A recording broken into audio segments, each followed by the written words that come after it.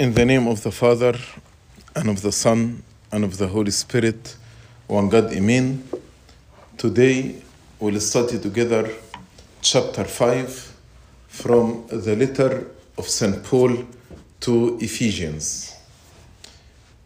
In chapter 4, St. Paul actually instructed us to walk in a manner worthy of our calling. As he said, I therefore, the prisoner of the Lord, beseech you to walk worthy of the calling with which you were called. So he told us, you are called to be Christian, to be disciples of Christ. So you need to walk worthy of the calling with which you were called.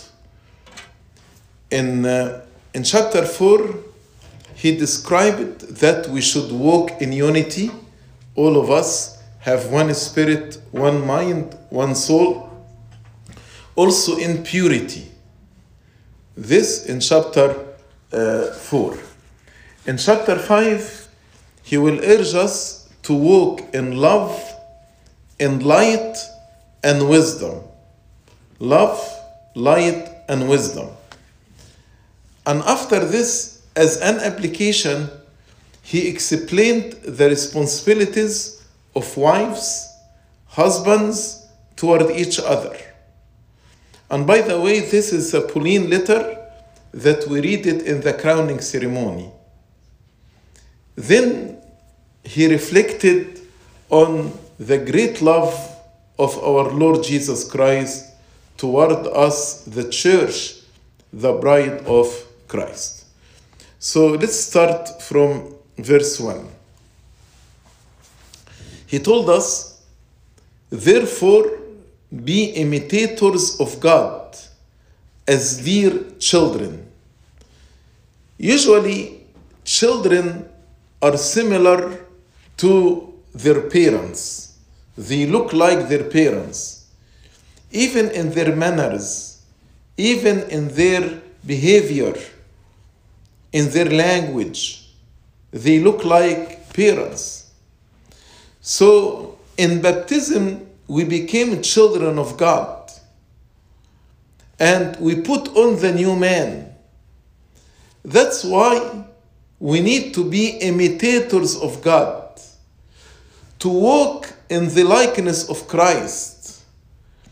God became man and lived among us in order to leave us an example to follow his footsteps.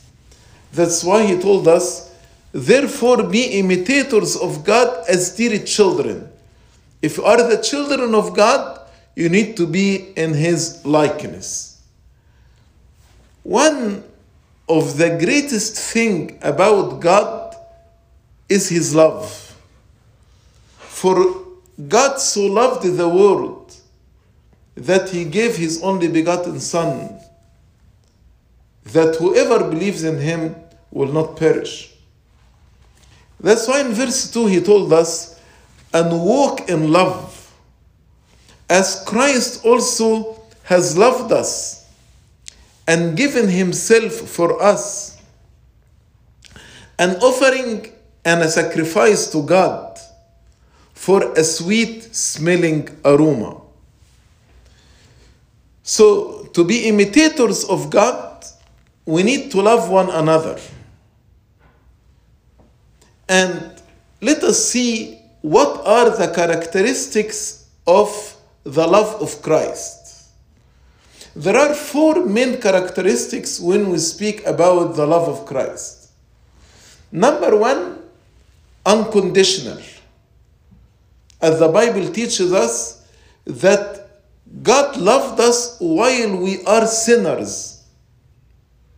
He did not put a condition first. If you are righteous, I will love you. No, God did not say this. His love is unconditional for us. Also, his love is sacrificial. He did not just say, I love you and that's it. But he offered himself as a sacrifice, as St. Paul said, as Christ also has loved us and given himself for us, an offering a sacrifice. St. John said, let us love not by words, but by actions and deeds. If you love, you need actually to offer yourself as a sacrifice for the beloved. The third characteristic of Christ's love is limitless. There is no limit for the love of God, meaning he included everybody, included the Jews, the Gentiles, the rich, the poor, the black, the white. He included everybody. Nobody is excluded. Also, his love has no limit. His love has no limit. He is willing to give us everything and all things that are in our benefit. And finally, his love was not an emotion, but his love was willful. Willful means a decision, a choice that he made. This is the will of the Father and the Son and the Holy Spirit. As when we worship, we say, we worship you, Christ our God, with your good Father and the Holy Spirit, for you have come and saved us. So this is according to his good pleasure. Many times we don't differentiate between the willful love and the emotional love. Willful love is a decision you make by your own mind to love this person. For example, when God told us, love your enemy, how can I develop emotions toward my enemy?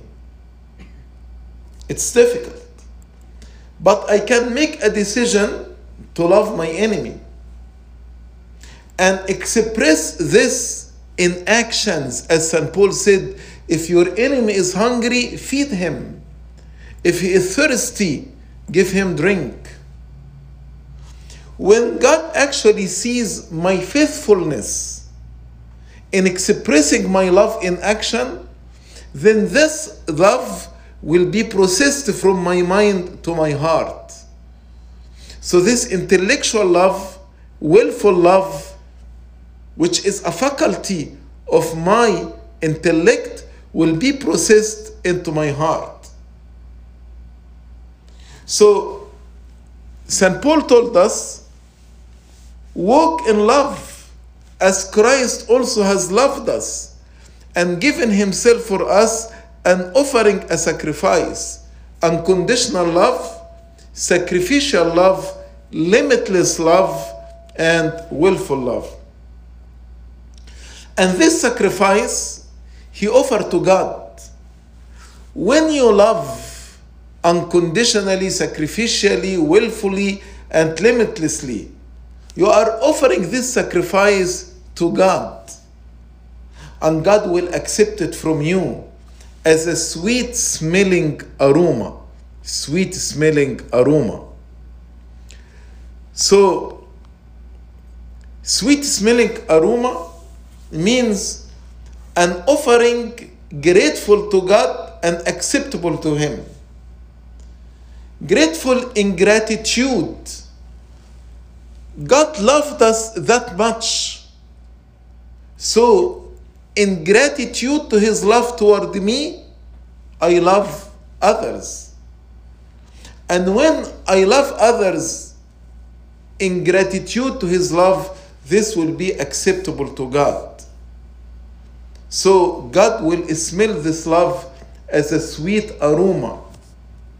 You know, when we put incense on the charcoal and then you smell the incense, this sacrifice that the incense melt completely for us to enjoy this smell, in the same way when I offer myself as a sacrifice, God will smell this sacrifice as sweet aroma. Verse 3, but fornication and all uncleanness or covetousness, let it not even be named among you, as is fitting for saints. You are children of God. And now God is holy. If you are His children, you need to be holy, saints. That's why these things should not even be named among you. And He made a list: fornication, all uncleanness, covetousness, which is idolatry, filthiness, foolish talking, coarse jesting. All these things are against love. If you think about each of these sins, are against love.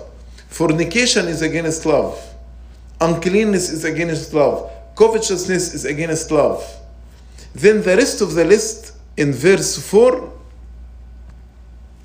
neither filthiness, nor foolish talking, nor coarse jesting, which are not fitting, but rather giving of thanks. So we as Christians, these things should be named among us. But it befits us as Christians and as saints to give thanks always. Thanks is expression of love. When we love God, then we give Him thanks. If you love another person, you are grateful to him. So thanksgiving is the fruit of love and also is the expression of love. Expression of love. What are other reasons that these sins should not be named among us? The first reason, he said, this list of sins should not be named because you are saints. You are children of God. The second reason, he said, for this you know that no fornicator, unclean person, nor covetous man who is idolater, a worshipper of idols, has an inheritance in the kingdom of Christ and God. So another reason for staying away from all these sins, that inheritance of the kingdom of God is only for the children. If I commit one of these sins without repentance, then I'm not his son, I'm not his daughter, which means I'm not going to inherit the kingdom of Christ and the kingdom of God. Covetousness in particular is like worshipping of idols. It is love of money, worshipping of money. So instead of worshipping Christ, I'm worshipping money. And the third reason, so why these sins should not be named among us, number one, we are saints, children of God. Number two, for the inheritance of the kingdom of God and of Christ. If I commit any of these sins without repentance, I will not inherit the kingdom of God and Christ. Third reason, in verse 6, let no one deceive you with empty words, for because of these things, the wrath of God comes upon the sons of disobedience. Many people will try to deceive us. Satan, actually, his tool is deception. Satan will make you believe a lie. Nothing wrong with coarse jesting. Nothing wrong with this. Nothing wrong with uncleanness. All people in the world are doing it. So nothing wrong with this. That's why St. Paul said, the tool of Satan in tempting us is deception. But if you are deceived, and if you are going to believe Satan and fall on one of these sins, the wrath of God will come upon you. Why? Because you are not a child of God, but a child of disobedience. As he said, the wrath of God comes upon the sons of disobedience. And instead of obeying God, you are obeying Satan. So the wrath of God will come upon this person. Therefore, do not be partakers with them. Therefore, do not be partakers with them. So St. Paul gave us 3 reasons we should not walk in these sins which are against love. Number 1, we are sins. Number 2, if we want to inherit the kingdom of God, we should stay away from these sins. Number 3, the wrath of God will come upon the children of disobedience. Then St. Paul will speak about walking in light. As I told you, he will tell us walking in love, walking in light, walking in wisdom. Now he'll speak about walk in the light. Verse 8. For you were once darkness. Before believing in Christ, before your repentance, you were darkness. But now you are the light in the Lord. Walk as children of light.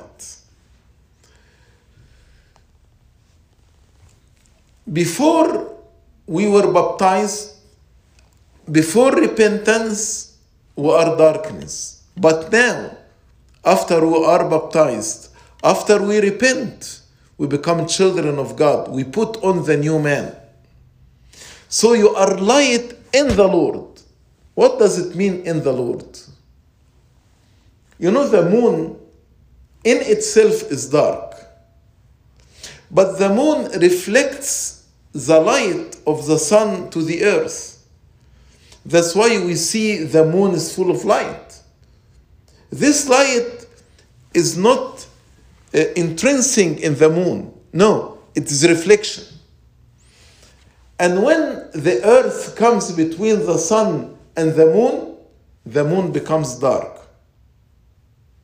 In the same way, when Jesus said, I am the light of the world, he is the son of righteousness.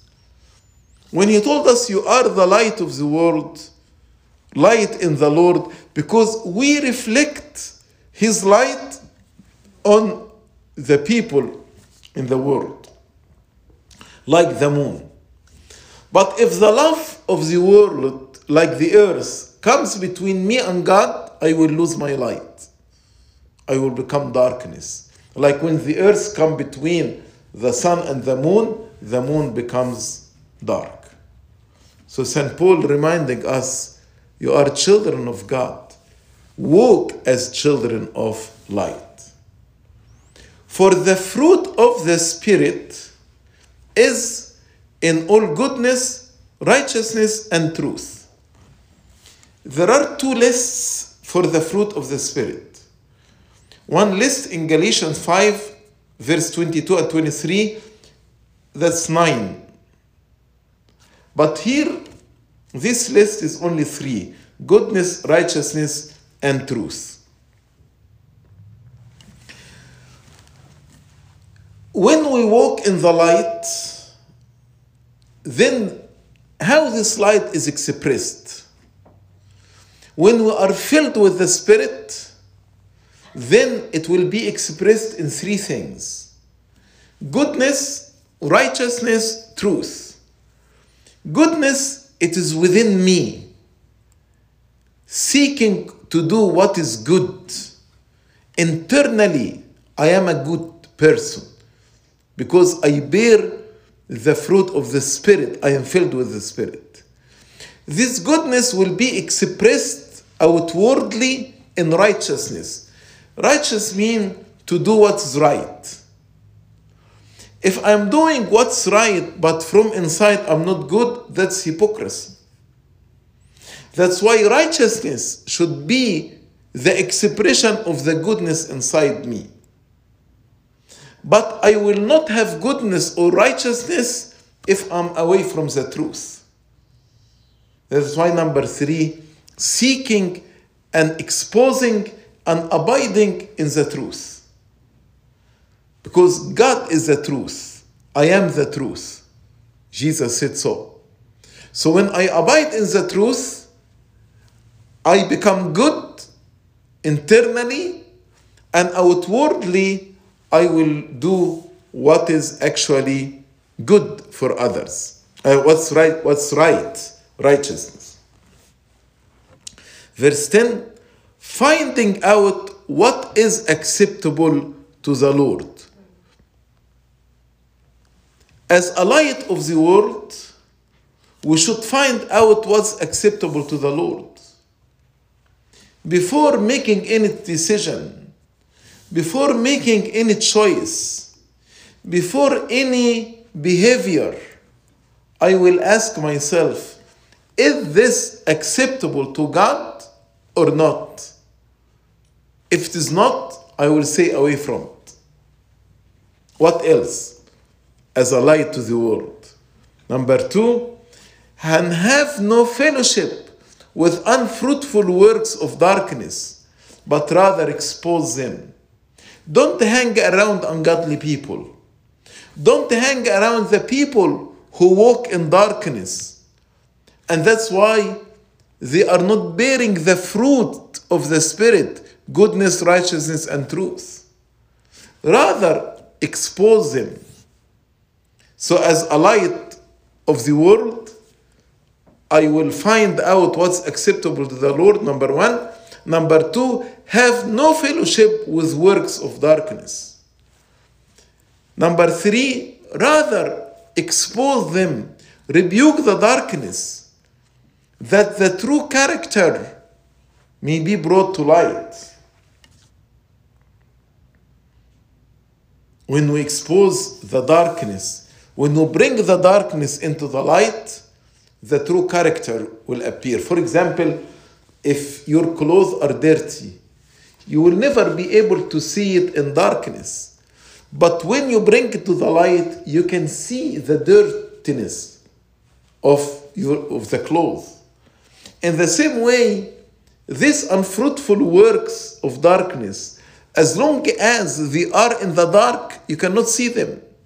But when you expose them to the light of Christ, will be exposed and people will stay away from them. Works of darkness are unfruitful, done in secret, and shameful to even mention them. Not only doing them, but shameful of mentioning them. As St. Paul said in verse 12, for it is shameful even to speak of those things which are done by them in secret. When a person does something wrong, he's ashamed to speak about it. So, how do you know whether this work is work of darkness or of light? 3 things. Number 1, it is done in secret. Number 2, it is unfruitful. There is no goodness, no righteousness, no truth in them. And number 3, shameful even to mention them, not only doing them. But as light of the world, we should find out what's acceptable to the Lord, have no fellowship with the works of darkness, but rather expose them. Verse 13, but all things that are exposed to the light of Christ are made manifest by the light. For whatever makes manifest is light. As I told you, if there is clothes in darkness, you cannot tell whether it's good, dirty or clean. But once you put them in the dark, in the light, you can see it. The Lord Jesus Christ, in the Gospel of John chapter 3, verse 19 and 20, it says, light has come into the world. Light is Christ. But men loved the darkness instead of light. They stayed away from Christ. They did not believe in him. Because their deeds were evil. They know if they become close to Christ, they will be exposed. Everyone who does evil hates the light and will not come into the light for fear that his deeds will be exposed. For fear that his deeds will be exposed. That's why St. Paul took these verses from John chapter 3. Of course, the gospel was written after the letter of St. Paul, but from the oral tradition, what Jesus said. That's why he said, but all things that are exposed are made manifest by light, for whatever makes manifest is light. Therefore he, God, says, awake, you who sleep, arise from the dead, and Christ will give you light. What does this mean? This verse actually was mentioned in Isaiah 60, verse 1 and 2, and 26, verse 19. God is calling those who sleep. Who are those who are sleeping? The non-believers and the non-repentant. They are sleeping. Non-repentant and non-believers. He's calling them to awake, to believe, and to repent. And arise from the dead, from their sins, and he will give them light. The light is the new man that we put on in baptism and restored in repentance. So awake means believe and repent. You who sleep, you are still in sin, or you do not believe. Arise from the dead. When you repent, like the prodigal son, he was dead, but now he's alive. That's resurrection. And Christ will give you light. Now you are walking in the light. Not only that, but you will become light to the world. Now St. Paul will speak about walking in wisdom.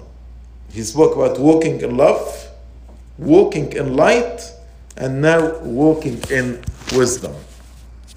Verse 15. See then that you walk circumspectly, not as fools, but as wise. As children of God, we need to walk also wisely. Wisely, number one, to walk circumspectly, meaning what?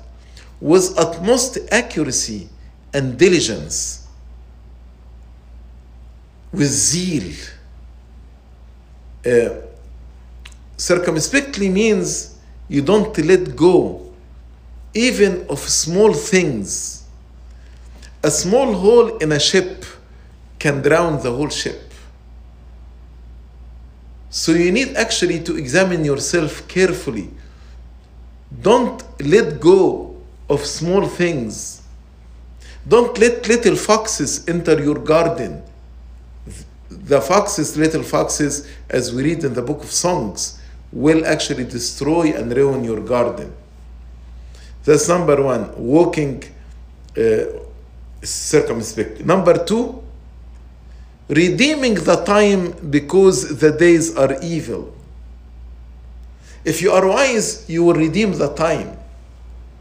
Redeem the time means how to save the time. When we say God redeemed us, we mean God saved us. He purchased us with his blood. So redeeming the time, how you purchase every possible moment out of the hands of sin and Satan.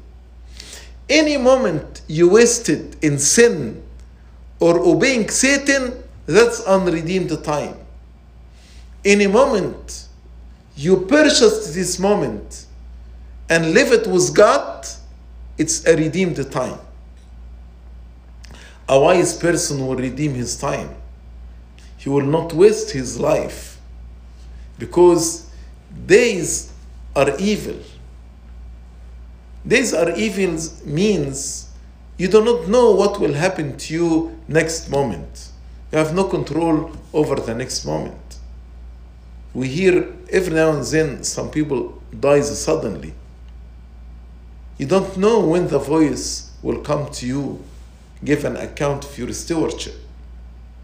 That's why you need to redeem the time. Number 3, so number 1, walk circumspectly. Number 2, redeem the time.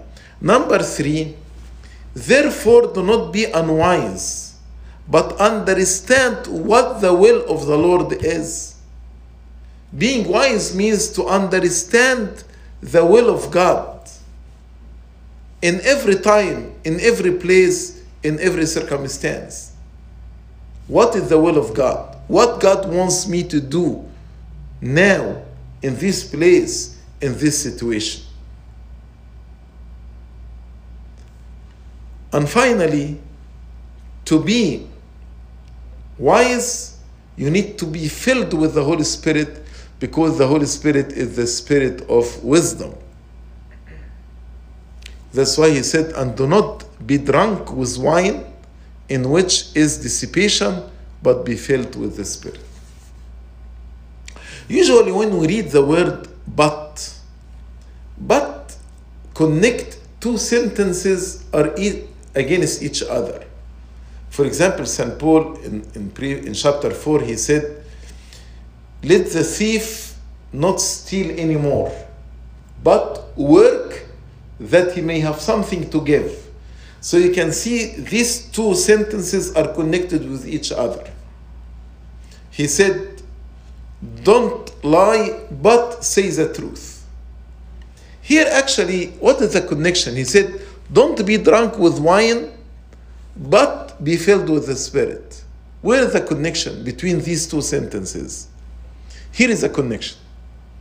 In order to be drunk, you need to drink until your body is saturated with alcohol, then you will be drunk.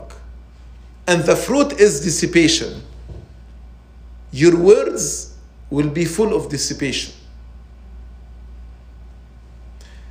As Christian, instead to be saturated with wine, you will be saturated and filled by the Spirit.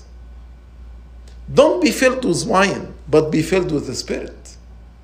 Don't be saturated with wine, but be filled with the Spirit. When you are filled with wine, your word, your behavior will be in dissipation. But when you are filled with the Spirit, is speaking to one another in psalms and hymns and spiritual songs. A drunk person loses control over himself to alcohol, and his words and behavior is full of dissipation. A person who is filled or drunk by the Spirit, by the Holy Spirit, lose also control of himself to the Holy Spirit. Then his words will be song, hymns, spiritual songs. From within, he will be singing and making melody in your heart to the Lord. It's a beautiful here comparison. And instead of drinking wine, in which there is dissipation, no, be filled with the Spirit. So you will lose control over your words. The Holy Spirit will speak on your mouth, psalm, hymns, spiritual songs. Holy Spirit will be singing and making melody to the Lord inside your heart.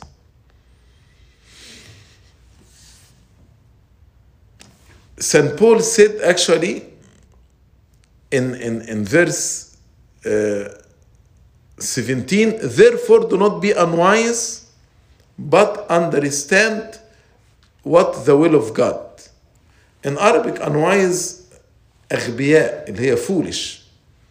So as if St. Paul is telling us to being filled with wine is foolishness, but being filled of the Spirit is wise. when you are filled with the Spirit? Number one is speaking in spiritual songs. Number two, you will give thanks always. And number three, you will submit to one another in the fear of God. That's why in verse 20 he said, giving thanks always for all things to God the Father in the name of our Lord Jesus Christ. When you are filled with the Spirit, you will give thanks to God the Father in the Lord Jesus Christ. So here we have the Holy Trinity. We are giving thanks to God the Father in Jesus Christ by the Holy Spirit. Again, we are giving thanks to God the Father in the name of Jesus Christ by the Holy Spirit, because I am filled with the Spirit. So when I'm filled with the Spirit, number one, I am singing melodies in my heart, speaking in spiritual songs, giving thanks always. And we will submit to one another in the fear of God, because I am filled with the Holy Spirit. So I will let go, I will yield to you, and you will yield to me. We will submit to one another in the fear of God. I will put your interest before mine, and you will put my interest before yours. That's submitting to one another in the fear of God. Verse 21, St. Paul ended here how to speak, how to walk in love, how to walk in light, how to walk in wisdom. Then from 22, he gives application. Couples, when they walk in light, in love, and in wisdom, how they would deal to each other. So he spoke first about the duties of the wives.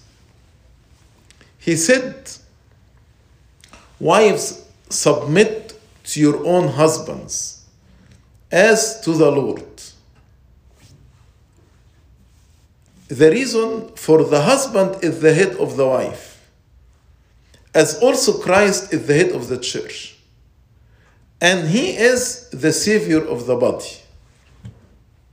Therefore, just as the church is subject to Christ, so let the wives be to their own husbands in everything. The word head, husband is head of the wife, sometimes people interpret as there is no equality here. But in 1 Corinthians chapter 11, verse 3, St. Paul said, the head of every man is Christ. The head of woman is the man. And the head of Christ is God. We believe that Christ and God are one. Christ and the Father are one. So when he said the head of Christ is God the Father, there is no inequality here. So when he says that the head of the woman is the husband, don't interpret it there is inequality. Because if you're going to say it is unequal, they are unequal because the husband is the head, then actually Christ is unequal with God the Father. The head here means this comes from that. The Son is begotten from the Father. Then Adam was created by the Son. Then Eve was taken from the side of Adam. That's why the head of Eve, of the woman, is Adam, is the man. Head of man is Christ. Head of Christ is the Father, because the Son is begotten from the Father. The submission here is the submission of love. Like how in your body, every organ submit to the brain. If your heart refuses to submit to the brain, you will have atrial fib, you will have irregularity in your heart, and the person may die. So submission here is a submission of love to the best interest of the family.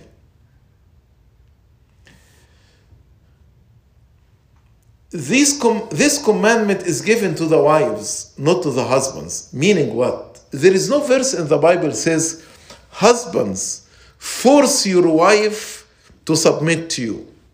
There is no verse saying this. Which means this submission by the will of the wife. Willingly and happily she submits to her husband in love. Wives, submit to your own husband. As to the Lord, in everything, St. Paul said, in everything as to the Lord. Wives, submit to your husband as to the Lord. So your submission is to the Lord in the person of your husband. Your submission is to the Lord in the person of your husband.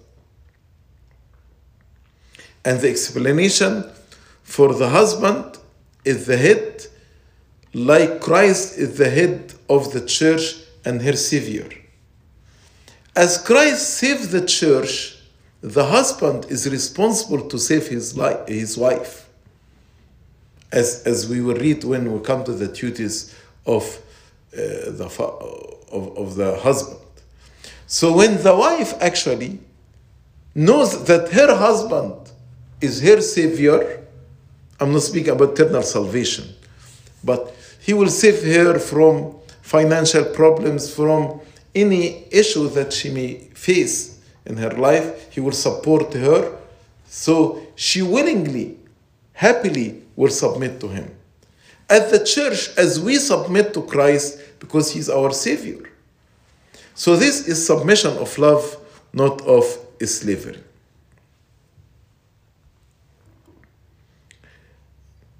Therefore, just as the church is subject to Christ, so let the wives be to their own husband in everything. In everything.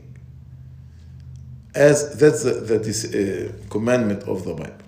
Maybe some wives will say, but this is a very difficult commandment for us. But let me tell you, what's required from the wives is much easier than what's required from the husbands. Let us see what's required from the husbands. Here, verse 25, husband, love your wives just as Christ also loved the church and gave himself for her. Christ died for the church.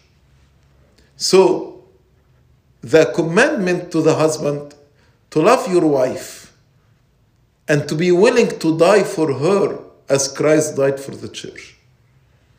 So, which is easier and which is more difficult? If you are commanded to submit or if you commanded to die for the other? Husbands are required to be willing to die for their wives. Wives are required to submit to their husbands in everything. If you think about it, what's required from the husband, it is more than what's required from the wife. But why? It is a love. When you love somebody, you are willing to die for him. Why Christ died for the church? Why Christ gave himself for the church? He gave actually two reasons. The first reason, that he may sanctify and cleanse her with the washing of the water by the word. To save her, to sanctify her, to redeem her from the bondage of the enemy, bondage of sin, bondage of Satan. To cleanse her with the washing of water, that's baptism. By the word, meaning what? Before we are baptized, we renounce Satan and we confess Christ. So, this washing of water, baptism, is based on your renouncing Satan and accepting Christ. So, husband, love your wives as Christ loved the church. Christ gave himself for the church Number one, to sanctify and cleanse the church. How? Through the baptism, by the word, which is the confession, the acceptance of Christ that we say in baptism. The second reason, that he might present to her to himself. Now the church will be his bride, and Christ is holy. He cannot be united with ungodly and holy. So he wanted to present the church to himself holy. So he sanctified the church, cleansed her, that he might present the church to himself a glorious church, befitting him, not having spot or wrinkle. Old people, when people gets old, you'll find their face full of spots and wrinkling. So without spot or wrinkle means youth. So there is a restoration of age here. The church will be like written in Isaiah chapter 4, he will restore your youth, will be like eagles, not having spot or wrinkle or any such thing, but that she should be holy and without blemish. So to present her to himself a glorious church, having no spot or wrinkle, means young, youth, holy without blemish, because there is no union, there is no unity between holy and unholy. The same standard of love is required from the husbands. Same standard of love that Christ loved the church, the same standard is required from husband. That's why, verse 28, he said, so husbands ought to love their own wives. They should love their own wives as their own bodies. Now you will be one. Do you neglect your own body? No. You take care of your body. You feed your body. If your body is sick, you will treat it. So, your wife now is part of you from your body. So you need to love your wife as your own body. He who loves his wife loves himself. If she is one with you, then when you love your wife, you are loving yourself. If you hate your wife, then you are hating yourself, because she is one with you. That's what he is saying. So he who loves his wife loves himself. And St. Paul told us, no one ever hated his own flesh. No one actually hates his own flesh, but nourishes and cherishes it, just as the Lord does the church. As you take care of your own flesh, you need to take care of your own wife.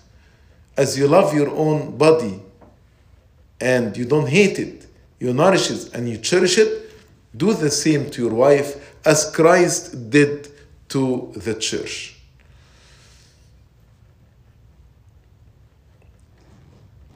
So, no one hated his own flesh, but nourishes and cherishes, mean to provide for your own wife.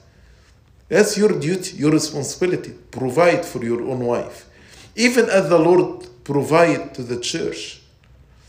We are members of his body.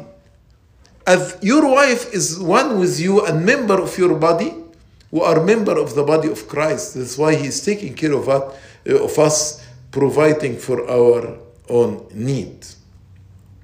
Because we are members of his body and of his flesh and of his bones. We become one with him. So the same oneness between us and Christ happens between the wife and husband. As we are members of his body and flesh and bones, do you remember when Adam, God created Eve, what he says? He said, this is bone of my bones and flesh of my flesh. That's the same exactly word that St. Paul said here about Christ and the church. Your wife is bone of your bones and flesh of your flesh. Then he spoke about the sacrament of marriage. In marriage, man and woman become one, just as Christ and the church are one. Marriage is a sacrament of love, oneness, harmony. It's a great mystery. Two become one. Two live in love with one another, in harmony, not in conflict with one another. For this reason, a man shall leave his father and mother and be joined to his wife, and the two shall become one flesh.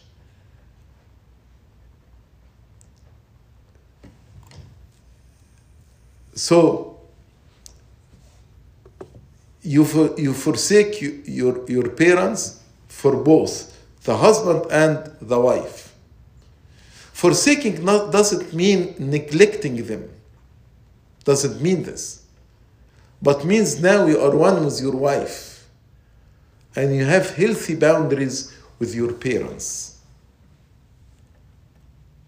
You need to build healthy boundaries around your family with your parents.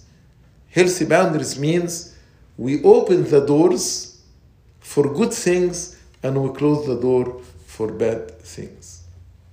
That's healthy boundaries. A man leave his father and mother and be joined to his wife, and the two shall become one flesh. Verse 32, this is a great mystery. Yes, sacrament, marriage is a sacrament. It's a mystery. Why mystery? Because how the two become one? This is the work of the Holy Spirit. Poor are those who are married outside the church. They don't enjoy this mystery. They don't enjoy the oneness and the love and the harmony that the Holy Spirit brings into this marriage. This is a great mystery, but I speak concerning Christ and the church. He is saying this mystery is great because it is mystery of love, oneness, harmony. It's established by God Himself. When God brought Eve to Adam, and in the New Covenant, New Testament, when God blessed the wedding at Cana of Galilee. And it's portrayed by Christ and the church. That's the example every couple should keep in their mind, the example of Christ and the church. It is sanctified by the Holy Spirit. The Holy Spirit descends upon the groom and the bridegroom and unites them. So it's a great mystery because it's a mystery of love, oneness, harmony, established by God, portrayed by Christ and the church, sanctified by the Holy Spirit. The last verse, nevertheless, let each one of you in particular so love his own wife as himself. Every husband should love his wife as himself. And let the wife see that she respects her husband. And submission is a sign, expression of respect. Does this mean that the husband should not respect his wife? Does this mean that the wife should not love her husband? No. Both of you should love one another. Both of you should respect one another. But men in general needs respect more. Husband need respect. Wives needs and women needs love. That's why St. Paul emphasized it. Husband, love your wives. Wives, respect your husband. Yes, both should love one another. Both should respect one another. But what really, or what more important to husband is respect to men in general. And what's more important to wives is love and emotions. So you need to express your love toward your wife, and you need as a wife to express your respect to your husband. This actually concludes chapter 5 from the letter of St. Paul to Ephesians. Glory be to God forever and ever. Amen.